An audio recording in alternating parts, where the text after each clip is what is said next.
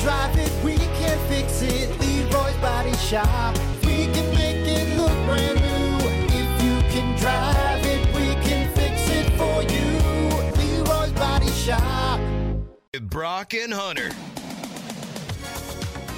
Rock 107 WIRX. Everything that rocks. Well, good morning. It's the Plan B Morning Show. Brock, Hunter. Hey, buddy. Hey, what's up?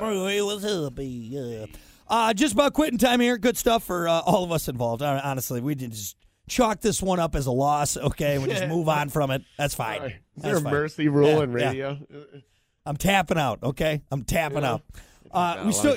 We still got a couple things to do, and then we'll get out of here, and we'll just gather ourselves. We'll figure it out for Tuesday. But right now, it's time for your final fact and opinion, your final thought for today. Florida is the only place in the world where alligators and crocodiles live together. Reason number 785 to not go to Florida. Like, what else do we need to learn about Florida where we just go, we're done? Think about it. I don't really think about alligators really anywhere else but Florida. Or crocodiles. Right. You don't, somebody says, hey, Brazil or South America, you don't think, oh, alligators. No, you don't. Isn't that weird? Florida. Yeah, I've never really thought about that. Yeah, I've gone to plenty of other states, and I've never been like, oh, alligators? Crocodiles? Are alligators native in California? I don't think so. I don't think so either. I don't think there's any areas swampy. I think you're right.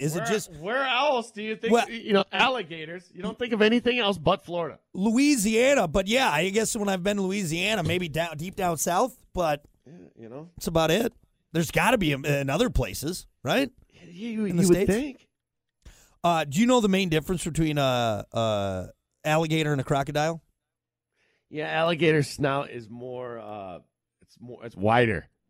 Well, no. It's whether or not they'll see you later or in a while. Oh, Jesus. Oh, come on, man. I thought we were going to get, educational. We were going to go a little Jack Hanna on the listeners a little bit, but no. That's how you know. Straight dad joke. That's what you went. So if you're out there in the wilds of Florida and you see one of these scaly lizards and he goes, hey, see you later, that's alligator. And if he goes, hey, your Velcro shoe is untied, all right? In a while. Get it together. That's a crocodile. That's how you know. This break brought to you by New Balance shoes. I was going to say. And clicking the tongs together at the barbecue. Tongs. Come on, man.